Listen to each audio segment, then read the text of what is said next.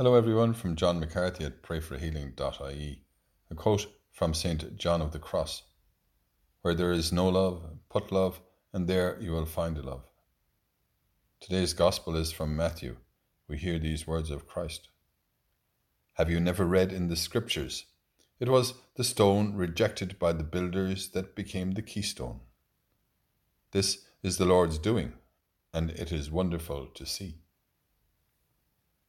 Lord, you can turn around all the times we have been harmfully rejected in our lives. With your help, we can overcome our fears and be instruments of grace. We can become keystones in the building of the kingdom of God, in our homes, in our families, and in our communities. Thank you, Lord, for your grace.